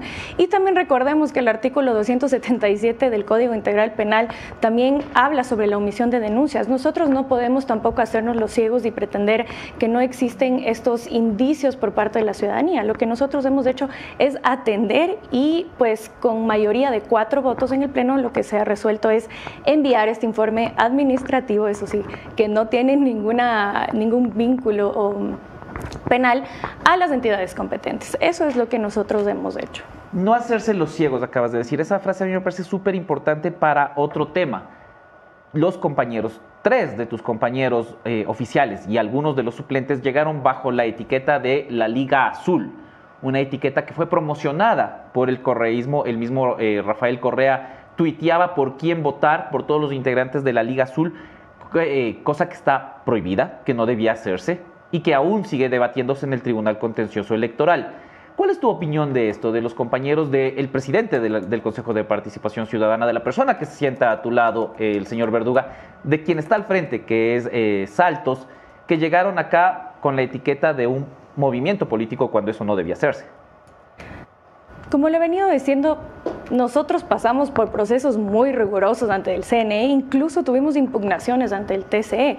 Eso es algo que en su momento ya quedó resuelto. Ahora que existan estas denuncias y que se abran otra vez estos casos, esto es competencia de las autoridades, competentes, valga la redundancia, y ellos serán los que tienen que determinar estas sanciones. Como digo, yo también en mi momento tuve algunas impugnaciones, hice una campaña totalmente ciudadana, entonces por ese lado no podría decir, entendería que esto ya estaba archivado, pero si ahora otra vez se ha vuelto a abrir, los compañeros deberán, obviamente, tienen su derecho a la defensa y todo apegado a la ley. Los dos de ellos son abogados, así que, como digo, ellos sabrán también cómo defenderse y cómo lo que sucede con la ley, ¿no? Hay tareas pendientes, varias tareas pendientes en el Consejo de Participación Ciudadana, y una es la renovación parcial del Consejo Nacional Electoral. Ahí también saltaron novedades, porque Eduardo Franco Lor, por ejemplo, es consejero suplente del Consejo de Participación Ciudadana y es aspirante al Consejo Nacional Electoral por parte de un proceso que tiene que salir del mismo Consejo de Participación Ciudadana. ¿Hace sentido esto? ¿Hace sentido que una persona que está ejerciendo como suplente de una entidad busque ir a otra entidad calificada por la entidad donde él labora actualmente, donde funciona como suplente? Digamos que no labora de lunes a viernes, pero esto no va en contra de la ley y al menos de la ética. Hemos tenido denuncias, personalmente tuve alrededor de 6 postulantes con este tipo de denuncias. Es por eso que el 7 de junio yo hice una moción ante el Pleno para que la Comisión Ciudadana de Selección comparezca y absuelva todas estas dudas. Debo decir que el día 15 de junio fue el día que compareció la comisión. No pudieron absorber algunas de mis preguntas, me pidieron que las envíe por oficio, se demoraron más de 15 días, me acaban de responder el día viernes, estoy revisando las preguntas, pero sí me quedan algunas incógnitas todavía, y es por eso que volveré a enviar un oficio, porque es muy importante saber o tener un informe en donde diga el por qué en esta fase de recalificación de méritos algunos postulantes o se quedaron con el mismo puntaje o algunos postulantes subieron el puntaje. Esto sí en base de la transparencia, que es lo que todos los consejeros venimos también diciendo, ¿no? Y más que nada, que es nuestro deber, nuestra facultad, como dice el artículo 208, vigilar los procesos en función de la transparencia de lo que está haciendo la Comisión Ciudadana de Selección. 2 preguntas para terminarla. Una es, sí, ¿cuándo se elegirá ya de la terna enviada la superintendente o el superintendente o la superintendente de Telecomunicaciones? Y lo otro es, ¿ustedes consideran que se van a cumplir los plazos y que el 22 de septiembre tendremos un nuevo Contralor General del Estado? Sí, para esta terna es él o la superintendente o superintendenta de datos. Hemos recibido la terna. Lo que pasó es que en su momento, cuando el presidente envió la terna, no adjuntó los documentos habilitantes de los 3 postulantes. Se pidió toda esa información. Entiendo que ya envió, se está haciendo esta comisión técnica para revisar que los 3 cumplan con los requisitos y pues ahí posterior a eso poder posesionar a alguien de la terna. En cuanto al concurso de Contralor, tenemos un cronograma ya que incluso lo aprobamos la pasada el día lunes, me parece, en sección extraordinaria, aprobamos ese cronograma para que el 10 de octubre o a mediados de octubre ya podamos tener un contralor. Eso también es muy importante. Recordemos que estamos sujetos a lo que la Comisión Ciudadana de Selección también organice en cuanto al concurso. Nosotros como consejeros no podemos involucrarnos en eso. Y eso también es importante en cuanto al Consejo Nacional Electoral. Para mí también sí es preocupante. ¿Por qué? Porque los comisionados son los que eligen esos candidatos. Nosotros, como consejeros, tenemos que votar por los candidatos que la comisión nos envía. Entonces, yo necesito asegurarme, todos necesitamos asegurarnos que esos sean los candidatos mejor calificados, mejor puntuados y los más dignos de representar una institución tan bueno, como el CNE. ¿Cómo estás, Nicole? Te saluda Mónica Velázquez. Muchísimas gracias por acompañarnos en Café La Posta. Nicole, la Fiscalía no es la única preocupación para el Consejo. En breve tendrán que elegir al Contralor, que es lo que estabas conversando hace un momento. Yo quisiera saber si ya hay acuerdos para este proceso, también si tienen inconvenientes y, por otro lado, si hay metida de mano. En Contralor, ¿verdad? Correcto, Sí, para elegir el nuevo Contralor. O en el que haya metida de mano. No, es que no escuché si el CNE o lo que nos quieras contar, Nicole. Como tenemos también, recordamos que tenemos 3 concursos, ¿no? Defensor Público, renovación parcial del CNE y pues el Contralor. En cuanto al Contralor, como lo digo, aquí es la Comisión Ciudadana de Selección que tiene que seguir todo su debido proceso. Ya nos han presentado un cronograma, incluso recordemos que ese concurso estaba no parado, pero había esta acción jurisdicción, esta garantía, bueno, estos términos ya jurídicos también que me tienen. Sí, entonces teníamos ese problema y por eso tampoco podíamos avanzar, pero ahora que ya tenemos la resolución de la jueza de Rumiñahui y que lo que nos pide, o sea, bueno, nos dice que tenemos que volver a hacer es retrotraer ese concurso a la fase de admisibilidad. Entonces, eso es lo que nosotros hemos hecho. Estamos igual, estamos haciendo lo que la jueza ha dispuesto. Esto es en primera instancia, eso también. Nosotros como consejo también hemos hecho uso del recurso de apelación también para blindarnos, porque no es posible que por cada acción de protección que exista sigan retrasándose esos concursos. Necesitamos hacer algo con estas acciones de protección. Así que esperemos, porque la ciudadanía lo necesita, tener ya un nuevo Contralor, y no solo Contralor, sino nuevos consejeros del Consejo Nacional Electoral, Defensor Público, Defensor del Pueblo, claro. Todos estos concursos que tenemos retrasados, que son alrededor de 15 autoridades. Pero todos estos procesos están llevando la vía normal, la vía regular. No hay ninguna metida de mano, según lo que nos acabas de decir, ¿no? Sí. Ok, Nicole, ¿qué opinión le merece su compañero y presidente del Consejo de Participación Ciudadana y Control Social, Allen Berbera? ¿Qué opinión? ¿Qué opinión te merece? Su gestión, su trabajo que está realizando. Bueno, como digo, ¿no? Todos estamos realizando, para mí, parecer un excelente trabajo. Tenemos 1 mes y medio en funciones y hemos recorrido ya algunas provincias, incluso algunos a veces estamos juntos, a veces separados, pero aquí lo importante es que estamos recorriendo el país para que se haga conocer qué es el Consejo de Participación.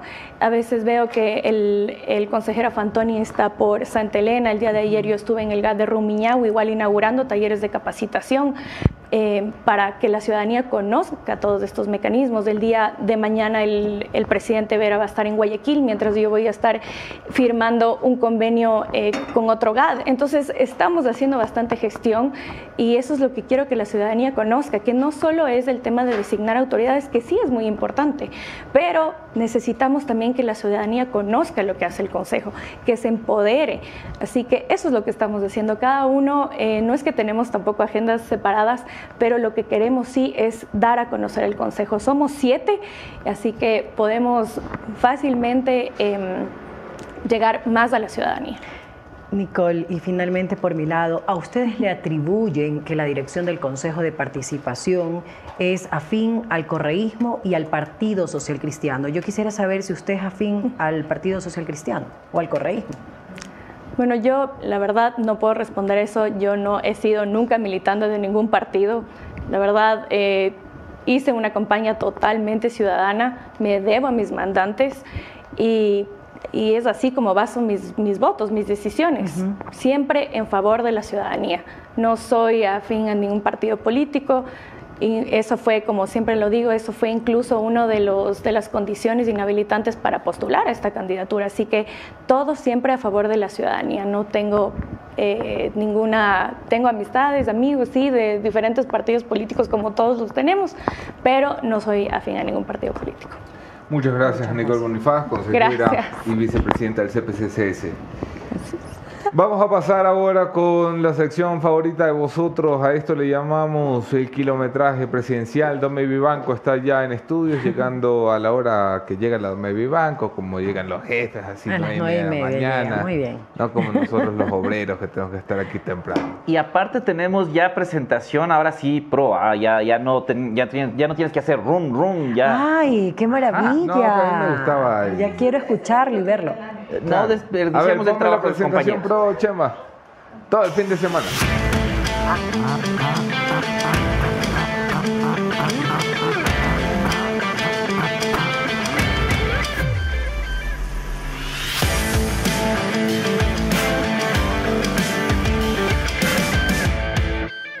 Tardó un mes, pero llegó. Retiro lo dicho. Me gusta, muy linda, muy linda. ¿Quién la hizo, Chema? Rodney Baby creo que lo hizo. Rod. Muy bien, Rodcito, muy bien. Rodcito, con cariño. Rodney Baby. Ok, bienvenida, Doménica Vivanco. ¿Cómo estás? Muy bien, Anderson, Moni, Javier, buenos días a todas las personas que nos ven en Café La Posta. Estás hoy. No sales con lentes normalmente. Sí, sale. A veces, pero ahorita tengo pinta de profesora, me los voy a sacar mejor. Sí, claro. Ahí sí, a ver, la profe. Sé cosas, no sé cosas. Ok. Muy bien. Le damos la bienvenida a Doménica Vivanco. Cuéntanos, ¿qué tienes? A ver, verán. Hemos estado hablando y ya se habla a nivel global, mundial, de la llegada del fenómeno del niño. Esto es algo muy importante porque nosotros hemos preguntado, aquí en Café La Posta han preguntado mucho sobre los candidatos, lo que tienen planeado para este desastre natural, y es importante tener un poco el contexto antes de pasar a los planes de acción de cada uno de ellos. Es importante porque es una de las tres crisis económicas a las que se enfrenta este nuevo gobierno. Entonces, verán, hace unos días el Ministerio de Economía y Finanzas dijo que va a solicitar un préstamo al BID para obras de prevención ante la llegada del fenómeno del niño. Según lo que dice también el INOCAR, es que el último trimestre del 2023 se dio un episodio con más de 80 probabilidades de que su intensidad sea de moderada a baja y 56% de que sea moderada a alta, es decir, que sería en realidad un desastre natural con consecuencias muy feas. De ahí, lo que dice el Ministerio de Finanzas es que el peor escenario del fenómeno del niño, los costos para Ecuador podrían ascender a 4.000 millones. 4.000 millones, es muy importante esta cifra. Aparte hay daños a 143 cantones de 15 provincias. Guillermo Lasso presentó un plan, no sé si ustedes recuerdan, a finales de junio, un plan con 5 fases para poder enfrentar el fenómeno del niño. Este plan, la fase inicial, que es la fase de prevención, costará 266 millones, sin contar con el dinero para atender damnificados, reconstruir carreteras, viviendas y otras infraestructuras. Entonces, como ustedes ven, en realidad el fenómeno del niño es algo que nosotros tenemos que enfrentar tanto con los daños que va a ser para las personas, o sea, socialmente y también económicamente va a ser un golpe muy duro. ¿Qué es lo que dicen los candidatos sobre esto? ¿Qué plan de acción tiene cada uno de ellos? Les acorto el cuento, y es que algunos coinciden en que los primeros pasos son los más importantes, y esos pasos los da el gobierno de Guillermo Lasso. Yo, bueno, ahí ya lo conversaremos de ver si es que en realidad es así, pero claro, si bien es cierto, comienza el plan de prevención para el fenómeno del niño en este gobierno, y los demás, lo que hace el siguiente gobierno es continuar los ejes que se han marcado para poder contener la situación. Yacu Pérez, sobre el fenómeno del niño, ¿qué dice? Él no habla específicamente en el plan de esto, o sea, como que ante el fenómeno del niño vamos a hacer tal cosa, no lo dice. Sin embargo, en varias entrevistas, Yacu ha dicho que buscaría nuevos acercamientos con el Banco Mundial o el BID, el Banco Interamericano de Desarrollo, para apaciguar el déficit y enfrentar al fenómeno del niño. En una entrevista con Ecoavisa dijo que podría postergar el pago de deuda externa, ya que es más importante salvar a los ciudadanos que saldar las cuentas con nuestros compañeros internacionales. Ese es el primer plan que nosotros revisamos, el de Yacu Pérez, sobre el fenómeno del niño. Siguiente, Fernando Villavicencio y Andrea González no han dicho nada, no tienen nada sobre el plan del fenómeno del niño, según la reportería realizada. De ahí tenemos a Bolívar Armijos. Nuestro caballo Armijos tiene un plan de trabajo en el que sí contempla este desastre natural y lo desarrolla en 3 aspectos. Para que ustedes vean, en realidad Bolívar Armijos es el que mejor lo detalla en el plan en las propuestas, en su plan de trabajo como candidato a la presidencia. 3 aspectos: seguridad, salud y agricultura. Seguridad, parte de la inseguridad contempla la llegada del niño y estipula ejes de acción, no dice cuáles, eso sí, pero dice que se necesita trabajar en seguridad. O sea, no dice específicamente, pero ya eso es más de lo que han dicho los demás candidatos. Claro. Sí, claro. O sea, en realidad, como ya vamos viendo aquí, podemos conversarlo. Yacu Pérez lo menciona, él tiene como que una intención, creo que es de los primeros o de los únicos que de las primeras semanas que ya comenzó todo el movimiento electoral habló del fenómeno del niño. Pero claro, Bolívar Armijos dice, tengo 3 ejes de acción, pero tampoco es que se sabe mucho, o sea, no especifica cómo ejecutarlos. En el tema de salud, que es con lo que él habla del fenómeno del niño, dice que habrá un amplio proceso de fumigación y campaña para evitar epidemias evitables. En agricultura dice que el campo debe estar preparado de la mano de medianos y pequeños productores de banano, café, cacao, camarón, pesca, turismo, transporte, y también dijo que pedirá una prórroga a los bilaterales, al FMI, para que con esos recursos que tenemos que pagar a los bilaterales o al FMI, destinemos para la atención del fenómeno del niño y equipará los hospitales para la posible emergencia. ¿Qué opinas? Bolívar Armijos.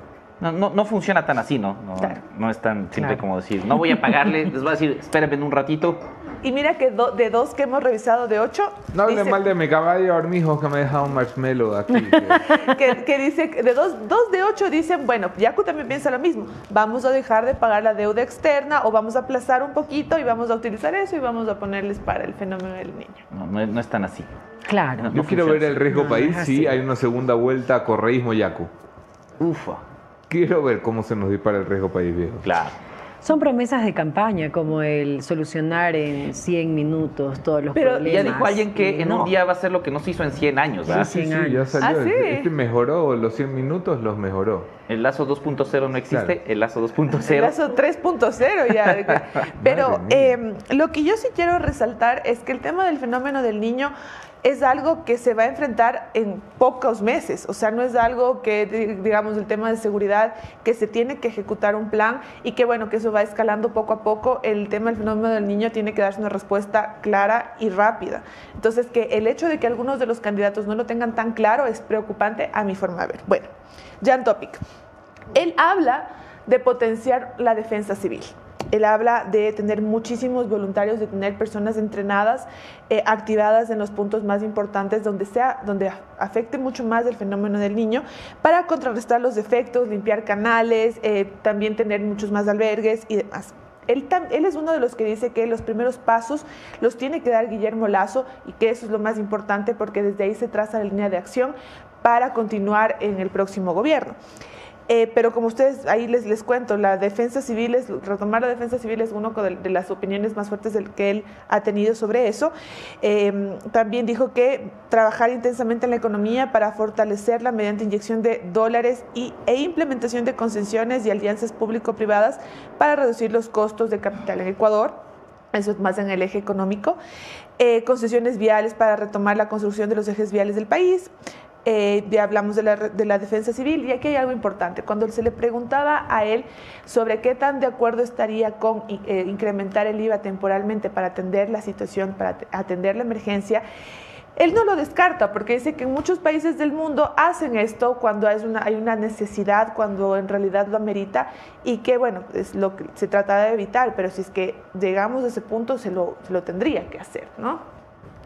Esperemos que no se vaya la plata pues en otro lado, como pasó con Rafael Correa, que ahí sí fue como que, bueno. Otto Sonnenholder mencionó un plan de recuperación económica que puede costar entre 3.000 y 6.000 millones de dólares y que, bueno, alguna vez ya les contamos de que él piensa que la forma de conseguir este dinero es de pedir a los países, a otros países que sean solidarios con Ecuador para poder, o sea, como que sacar este dinero entre todas las personas, entre todos los países.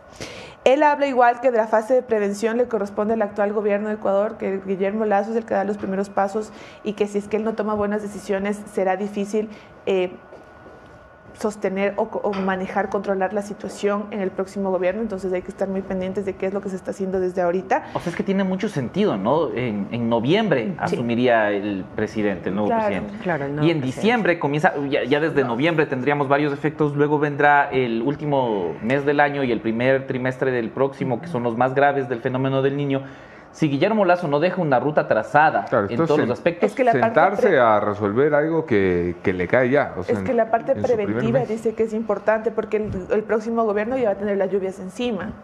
Entonces, claro. Y miren lo que pasó en Esmeraldas. Claro, el próximo presidente se posesiona con paraguas. Con paraguas, exactamente. Ajá, porque el último trimestre sería el más duro, o sea, sería el que ya nos enfrentamos de cara a cara al fenómeno natural. Por eso es que coincide tanto Otto como Jan Topic de que la ruta del presidente Lasso en este momento es vital. Bueno, de ahí vamos con Luisa González y Andrés Arauz. Ellos hablan, igual en el plan no dice específicamente por el fenómeno del niño vamos a hacer tal cosa, no lo dice, pero en entrevistas sobre este tema habla de que el Estado ha decidido reducir el presupuesto para los municipios, según Luisa González, y que lo primero que haría su decreto ejecutivo número 1, apenas si llegaría a Carondelet... No es un indulto. No, imagínate, no es un indulto, es de que revertir esa medida, porque dice que ese dinero que se le ha negado a los municipios serviría para invertir para combatir el fenómeno del niño. También dice que mapear zonas de riesgo para determinar cuáles son los asentamientos poblacionales más vulnerables y habilitar rutas de evacuación, aunque eso es algo que yo creo que ya se lo ha hecho también desde la gestión de riesgos de este gobierno para poder mapear y ver qué es lo que van a hacer cuando presentaron el COE nacional. Dice que este trabajo lo coordinará con alcaldías y prefecturas, reforzar el EQ 911 porque según ella el EQ 911 los últimos gobiernos lo han dañado totalmente, que no funciona para nada, y fortalecer la Secretaría de Riesgos. Vamos con los dos últimos para que los podamos comentar. Tenemos también a Daniel Novoa, que él habla de que él sí cuenta con un plan de acción para combatir el fenómeno del niño, según nos pudo decir a la posta. Y también no solamente para eso, sino ante la posible erupción del volcán Cotopaxi. ¿What? Ajá. Ay. Que tiene un plan de acción para esos dos grandes posibles desastres que lo ponen sobre la mesa casi siempre en la gestión de riesgos.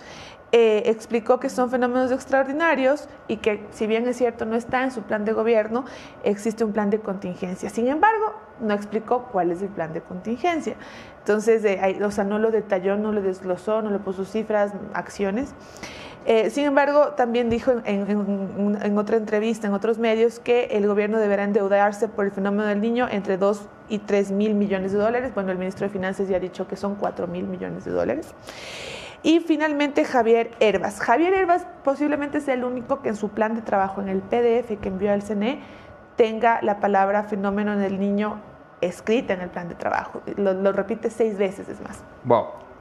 En su numeral, la primera aparición de Javier Hervas aparece de fenómeno del niño en el plan de Javier Hervas aparece en el tema de las obras. Entonces ahí dice que quiere impulsar un proyecto nacional de infraestructura que promueva el desarrollo económico, comercial y social del país para también fortalecer la recuperación después de los desastres naturales como las inundaciones o el fenómeno del niño. Habla de conectividad, recuperación vial afectadas por el fenómeno, no exactamente, como que así lo vamos a hacer, pero sí habla de que es importante atender eso. En salud habla de brigadas móviles de apoyo en situaciones de riesgo como este evento, como el fenómeno del niño, porque podría traer el resultado de incremento de enfermedades como el dengue, el cólera, paludismo, chikungunya. Entonces, él habla de brigadas móviles, que también ya vimos que Bolívar Armijos también mencionaba eso en su plan de trabajo sobre el fenómeno del niño. Y también habla de que, aunque él habla de varios proyectos para mitigar y habla de acciones, no se dice exactamente presupuestos puntuales o se habla de cifras en el plan de Herbas para atender la situación. Básicamente ese es un resumen de los planes de trabajo que tiene cada uno de los binomios sobre el fenómeno del niño, que ya oficialmente está a la vuelta de la esquina y que ya se empieza a trabajar en un plan de contención, un plan de prevención por parte del gobierno nacional. Eso. ¿Qué opinan? Bueno, ahí tienes una mirada a los candidatos. ¿Quién se lo ha trabajado mejor? Según yo, Herbas. Según yo. Pero a mí no me termina de llenar un candidato que tenga un plan de acción confiable, certero, y no lo comunican también, porque una cosa es que no esté en el plan, pero también van a medios y no lo comunican claramente. Entonces, es decir, yo ante el fenómeno del niño voy a tomar esto y esto, esto es mi plan de 5 pasos por último, y esto va a costar y esto se va a hacer, pero no. Y que yo creo que le corresponde también al gobierno de Guillermo Lasso hacer algo, dejar ya el camino listo para el nuevo presidente. Exacto. Porque imagínate, ellos dicen que están en tremenda luna de miel, que hagan algo por los ciudadanos. Si no lo hicieron, por lo menos en esta crisis, que lo hagan. Defensa civil también, eso es interesante lo que propone Jan Topic. ¿Quieren ver una encuesta? Sí, claro. Sí. A ver, este es... una encuesta ha surgido el 3 de julio, o sea, hace 2 días. El resultado que arroja es el siguiente. Ponemos la encuesta. Luisa González, 28,1. Yacu Pérez, 16,6. Jan Topic, pegadito a Pérez, 14,8. 14,8, así es. Diluido en esta encuesta, Otto Sonnenholzner, 9.6, empate técnico con Villavicencio, 9.3, Herbas no termina de crecer, 7.3, Daniel Noboa, 5.2, no sabe, no decide, 9.1. ¿Dónde se hizo esta encuesta? Se hizo con entrevistas presenciales de 15 minutos a personas de todo el Ecuador entre 18 y 65 años, todo el Ecuador excepto Galápagos. La muestra alcanzada fue de 4.200 casos, margen de error del 3.4 más menos por ciento. Falta mi caballo, dice, bien notado, Chemita, es verdad, mi caballo, ahí está en ese, no sabe, no decide, puede estar mi caballo Armijos. Esta es la encuesta que mejor le pega a Jan Topic, ¿no? Sí. Claro. Lo levanta de tú a tú con Yacu Pérez. El correísmo con ese 28.1, fácil, roza el 35. Sí, el 35. Es de las encuestas menos generosas con el correísmo. Tengo que decirlo también porque hay encuestas que son mucho más generosas con el correísmo. Estamos hablando de 33 puntos que llevado a válido le pega el 40 y lo pasa. Pero en esta encuesta hay esperanza de una segunda vuelta. De momento, Yacu tiene un pie en la delantera, pero Jan Topic podría meter la cabeza para ir a segunda vuelta. Encuesta importantísimo, conozco a la gente detrás de la encuesta. Además, para referenciar por qué la pongo aquí en directo, 4.200 casos es un buen número. Es quizás la encuesta con más número de casos que hemos hecho hasta ahora o que hemos presentado hasta ahora. Número, sí, es un buen número. Es importante el esfuerzo de los encuestadores. Topic pegado a Yacu. ¿Cómo lo leen? Oye, me llama mucho la atención. Eso mismo iba a decir. Dale tú, Javi. O sea, yo quería destacar más bien a quienes se van quedando atrás, ¿no? Herbas en ninguna encuesta supera el 8%. ¿no? A ver, déjame ser justo con Herbas. ¿Todavía no es candidato? No. En su primera elección fue igualito. Y después despuntó. Las últimas 2 semanas de Herbas fue un subidón que, mira, le das 2 semanas más a la elección y se acaba fuera Lazo. Claro. Claro, sí. Eso sí. 2 semanas más necesitaba Herbas. Obviamente no son las mismas condiciones, la política. Navidad es una sola vez al año, muchachos. Eso me enseñaron a mí mis amigos cuando jugaba fútbol. Metí un gol una vez en mi vida y cuando lo intenté volver a meter me dijeron Navidad es una sola vez al año. Claro, y uno solo es outsider una vez. Sí. Ya luego no eres outsider. Pero ¿sabes lo interesante? Es que Jan Topic sigue subiendo. Si te das cuenta, ya casi, según otras encuestas, ya están empatando Yaku con Jan Topic. Pero esa es la única en la que le veo. Hay encuestas donde Otto ocupa el lugar de Jan Topic y se pegan el tú a tú con el señor Yaku Pérez. Inamovible él, ¿no? O sea, lo que sí nadie discute ya es el correísmo en voto total en la frontera del 30, a veces el 32, del 33, del 28, pero en esa frontera, en ese margen, y Yaku en voto total alrededor del 16, 17, 15, 14, dependiendo de la encuesta que miras. Nadie discute primer, segundo lugar. Del centro a la izquierda, el país está muy convencido. Ahí tienes la mitad más uno de la nación, del centro a la izquierda. ¿Quién habrá arruinado la derecha para que...? ¿Quién habrá enterrado la derecha? No sé. El flaco este. Claro. El flaco este. Que ojalá se vaya a vivir a Brickell porque con los jodidos que va a dejar el Ecuador no creo que quiera vivir aquí. Complicado. Por cierto, tiene importantes inversiones y me alegra. No, y con los problemas judiciales que se le han de venir, dependiendo de quién llegue. Uy, no lo sé. Aquí estuvo hace pocos minutos la vicepresidenta del Consejo de Participación Ciudadana. Esa entidad también va a escoger contralor. Sí, claro. Entonces, ese es un cargo. E claro. Incluso superintendencia de bancos se podría hacer una revisión. O sea, hay un hito por ahí que quiere ser contralor, cueste lo que cueste, ¿no? Antes de la jubilación, para jubilarse como se debe al estilo Polit, que es lamebotas del Rafa, va a saber quién es. Sí, ellos saben quién es. Nosotros va a podríamos saber decir... quién es, el que va por todas partes diciendo soy yo. Ajá. Bueno, a ver, pero... números del correísmo. El correísmo está midiendo... es muy reservado con quién están haciendo el trabajo. Alguien me dijo que con unos brasileños, otros están trabajando con una empresa española, muchos están trabajando con empresas de fuera ante la debacle de las encuestadoras locales. Hay peruanos, hay brasileños, hay españoles, hay mexicanos, hay gringos trabajando en el Ecuador, porque las encuestadoras locales tuvieron una tras otra, pero fueron cayendo en dominó. Los números internos del correísmo, Moni, ¿qué dicen? Luisa González, 43%. Otto y Yaku, 14%. Con el sesgo que aquello puede tener, porque cada candidatura siempre tiene números. E incluso a Luisa González le dan 2% de más, ese voto vergüenza, ese voto que todavía está indeciso. De ahí Otto, Yaku, 14% y Jan Topic, 12%. Esos son los números del correísmo. Ellos dicen haber pasado la frontera del 40, con lo cual hay mucha celebración ahora. Claro. Lo digo, no celebren, muchachos, no celebren, porque igual todo puede pasar en una campaña. Sí que pinta muy bien para el correísmo, pero también pintaba bien en el 2021. Y como también. Y en el 2017 y casi casito no. Yaku y Otto en un empate, técnico. Yo creo que aquí hay un triple empate técnico, de hecho, porque si está a 2 puntos del señor Topic, del señor Otto y del señor Yaku, lo que hay es un triple empate en un pelotón que se ha consolidado ya, con Yaku a la cabeza y Otto y Topic peleando y pugnando por bajarse a Yaku. Ahí está la gran pelea en realidad. La pregunta es, ¿cómo hacen los candidatos para soñar con una segunda vuelta? Porque hoy ya la cuestión en las campañas no tiene que ser solamente llegar a segundo. Tiene que ser cómo haces para que el correísmo detenga, cese y retroceda en su crecimiento.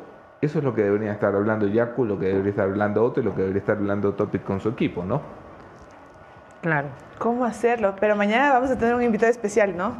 Que nos va a decir un poco de estrategia que han estado manejando los candidatos, porque yo creo que aquí, básicamente, en el tema de Topic y Otto, creo que se han manejado un poco sin estrategia.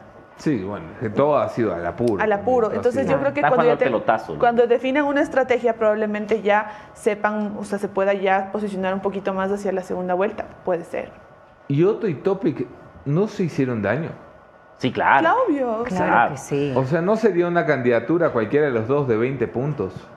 22 puntos. Sí, sumando los dos. O sea, es que hay que recordar cómo era el debate ciudadano, el debate en los espacios de opinión antes de que el nombre de Jan Topic aparezca. Era, bueno, esperemos que venga, se lance Otto y otra es la historia. Se lanza ese domingo fatídico para la candidatura de Otto. O sea, Topic mata a Otto. Claro. Sí. Topic lesiona a Otto. Porque Sí, todos no digamos estaban mata. esperando a Otto. No digamos mata porque como Topic ha sido ¿Mata? Claro, francotirador, pues se puede malinterpretar. Se puede malinterpretar. Sí, así es. Lecciones. Y además, Otto, ¿cómo tiene que estar rememorando ese 2021 cuando medía 28 puntos de intención de voto, no? Claro, Y hubo un ahorita momento en el que era Otto. Y ahora es No, Otto. es Otto.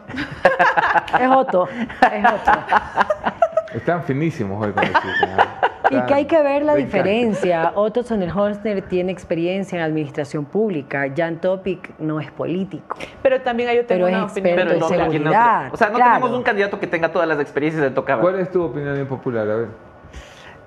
Lo que pasa es que yo creo que lo que este gobierno de transición que viene tiene que ser un gobierno de control. Y creo que Otto Sonnenholzner, no es que no tenga las características, sino que de cara a los votantes no se ve como esa persona que puede ejercer el control y mano dura. Entonces, por eso la gente también se va para Topic. Exacto. Y ahí viene el tema de Yaco Quiero decir, Pérez. Yaco no tiene ninguna de las características que Pero es supuestamente que, ¿sabes qué? Yo creo que está en la busca el mitad. electorado. Mitad, o sea, yo creo que está en la mitad y por eso es que la gente se inclina hacia Pero a él. ver, se supone que la gente está buscando seguridad, que Yaco no la da, No. mano dura, que Yaco no la da, experiencia, que Yaco no la da, administración, que Yaco no la da. ¿Qué carajo tiene Yaco Pérez que sigue allí? ¿Qué está viendo la gente en él?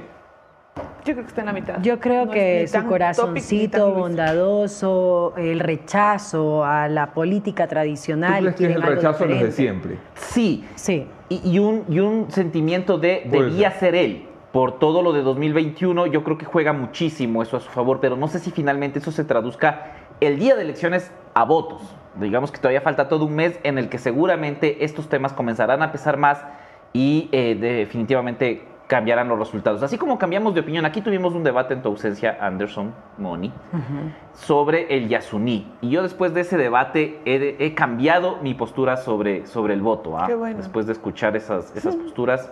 Por fin. O sea, ya no eres hippie O ambiente. sea, ya no eres un ¿en hippie serio? mugroso que quiere que el petróleo se quede bajo la tierra. Necesitamos explotar ese campo, muchachos. Después del debate que hubo aquí entre Inti Gronenberg y Pablo Novoa, ex gerente de Comercio O Internacional. sea, de ha Petróleo. ganado para ti Pablo Novoa, por lo que veo. Sí, No. yo sí creo. Yo no creo. Yo creo que en cambio las cifras fueron las que, tanto del un lado como la del otro, que a uno le empujaron a tomar tal vez una decisión de decir que no en la consulta popular. ¿Por Ajá. qué? Porque si bien es cierto, era dato. El uno decía sus datos sobre el dinero de lo que en realidad percibiríamos en los próximos 20 años, pero también Pablo tenía muchísimo, o sea, no es que más claro, pero tenía claro cómo funciona el modelo extractivista y estaba explicando cosa por cosa lo que es. Yo no sé, yo creo que ahí las cifras fueron vitales y si es que la gente cambió de opinión debería dejar en la caja de comentarios cuál fue finalmente su opinión sobre el debate, ¿no? Claro. Ok, abrazo y saludos a todos en la caja de comentarios. Gracias por estar conectados esta mañana. Gracias por la discusión y el debate. Le doy las gracias también a Doménica Vivanco por el informe esta mañana, a la reportería de Mónica Velázquez, al Mago Montenegro,